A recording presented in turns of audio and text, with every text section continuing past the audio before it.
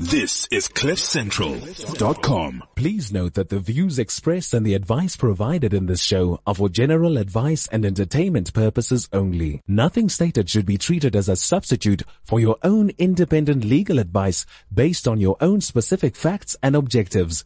Therefore, the presenter and CliffCentral.com accept no liability of any nature whatsoever, either expressed or implied. Law, like you've never heard it before. The Laws of Life with Gary Hertzberg on CliffCentral.com.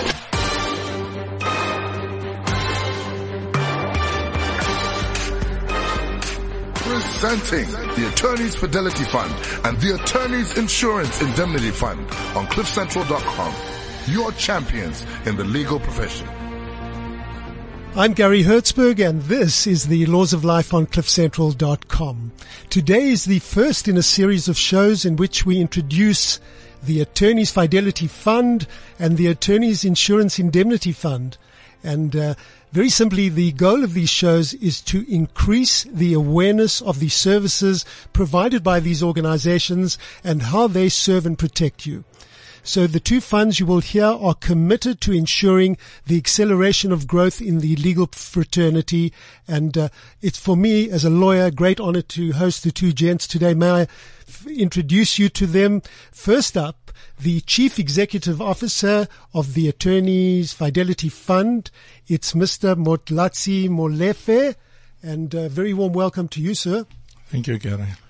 Also, Managing Director, Attorneys Indemnity Insurance Fund, Mr. Sipho Mbele. Welcome to you, Sipho. Thank you, Gary. May I just mention quickly, Mr. Molefe is an attorney.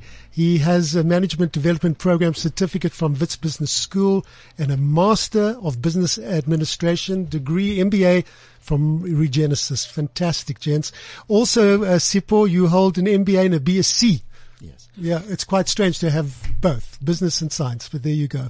Thank you. Great to have you gents heading up organizations that are so important to the public and to us lawyers. Let's first of all shoot with you, Mr. Molefe. Let's discuss both funds. Either you're going to discuss both or you'll share it between you. So we have the two Attorneys Fidelity Fund on the one hand and Attorneys Indemnity Insurance Fund on the other. Please tell us what these funds are.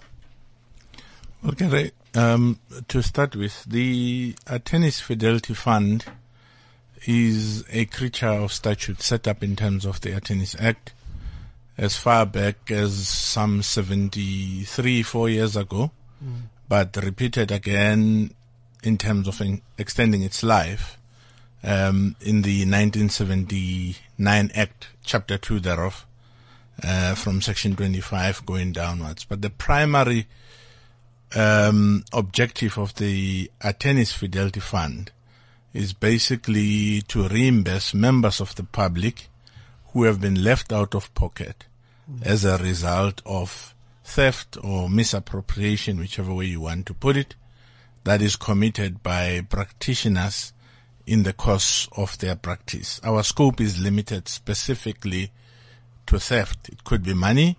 It could be any other property that has been entrusted to an attorney. And in terms of the very same act, you also will note that the act empowers the fund to actually set up a vehicle that will provide professional indemnity cover to all practitioners in the country, which was done when the Insurance Indemnity Fund, which Sipho heads, was actually established, I think, in 1993, if I recall very well. Okay, so we have the two. The first one, Fidelity Fund, is the one if an attorney steals your money, he runs off with your money, then the Fidelity Fund is there to cover you and protect you, and you'll get that money back if it's there legitimately in the hands of a lawyer's trust account, having emanated from a legal matter. That is correct. Right. Now we move to you, Sipho, and we talk about the Attorneys Indemnity Insurance Fund, which means that if a lawyer botches a claim, he forgets to, whatever the matter prescribes for that matter, the man in the street is covered. Just explain that in a little more detail for us. Okay. So the first thing is that the man in the street is covered, but only through a process of suing the other attorney through another attorney. So unlike the Fidelity Fund, in our case, you will only have protection if you approach another lawyer in order to sue him for malpractice that might have happened. Yes. And the second thing is that we actually limit the benefits that a lawyer could have as indemnity for any malpractice that might have happened. And we, depending on the number of partners or directors in the practice of firm, we will then offer them according to the scale of benefits that we have. So effectively, you will have a member of the public approaching one lawyer and then suing the other, and then we then pay that claim based on the processes that have been undertaken. Okay, the next question that arises from that really is, does the public have to pay anything for this? And how do these two funds, how do they sustain themselves financially? Okay, I'm going to answer the question of the public, and then I'll leave Mutlatsi to talk to the funding of the two organizations. At the moment, the public does not have to pay because of the structure that we have of funding the AFF. What happens is that a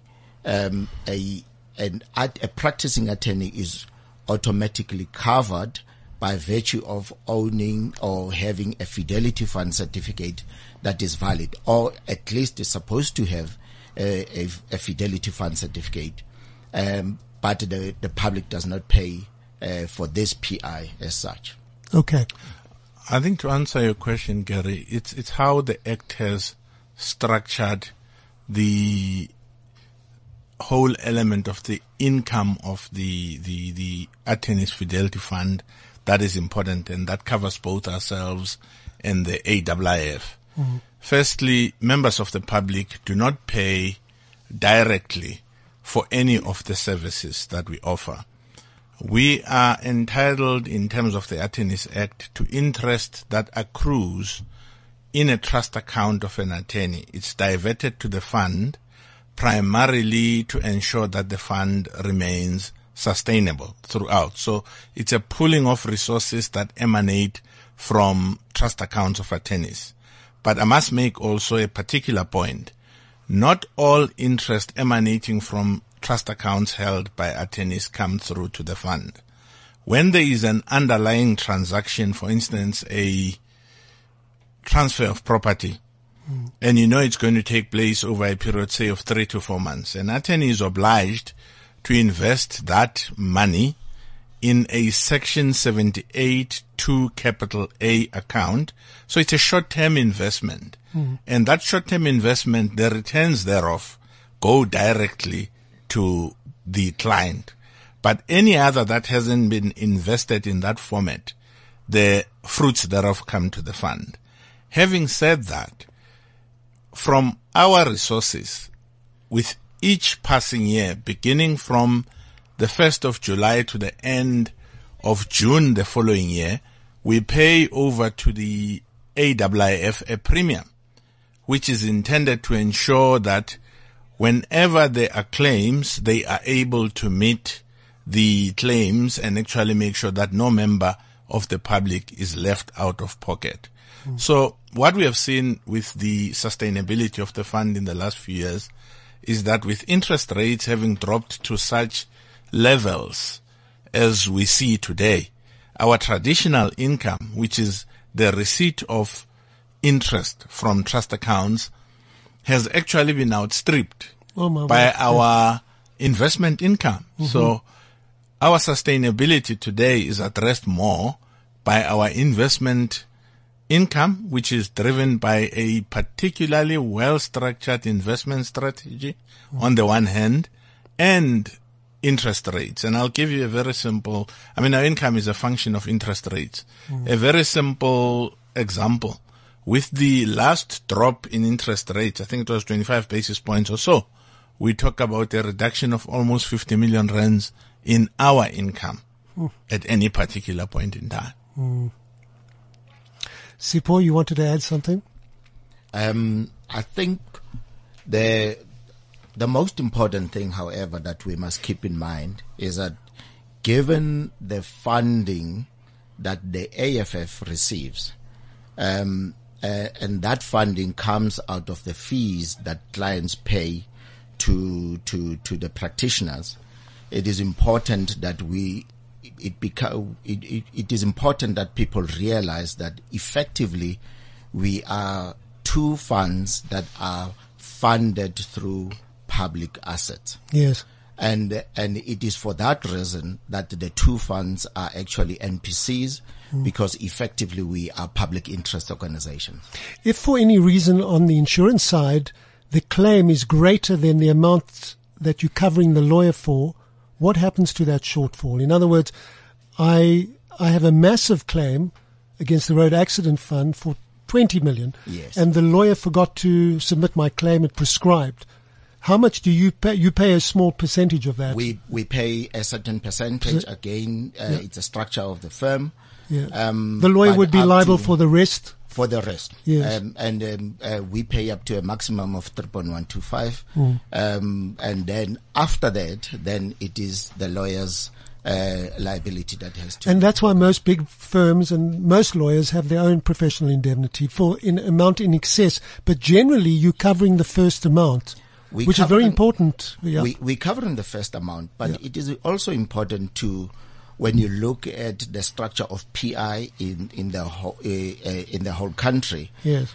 90 to 95% of the times, or in other words, of the hits where there has been a claim, is still paid by this base layer, and consequently, because of that, you find that in South Africa, the top-up insurance, which is the one you're talking about, is comparatively speaking fairly inexpensive in a South African sense. Yes. And people do cover themselves up to R1 billion and sometimes higher. There's big firms that really take those kind of amounts.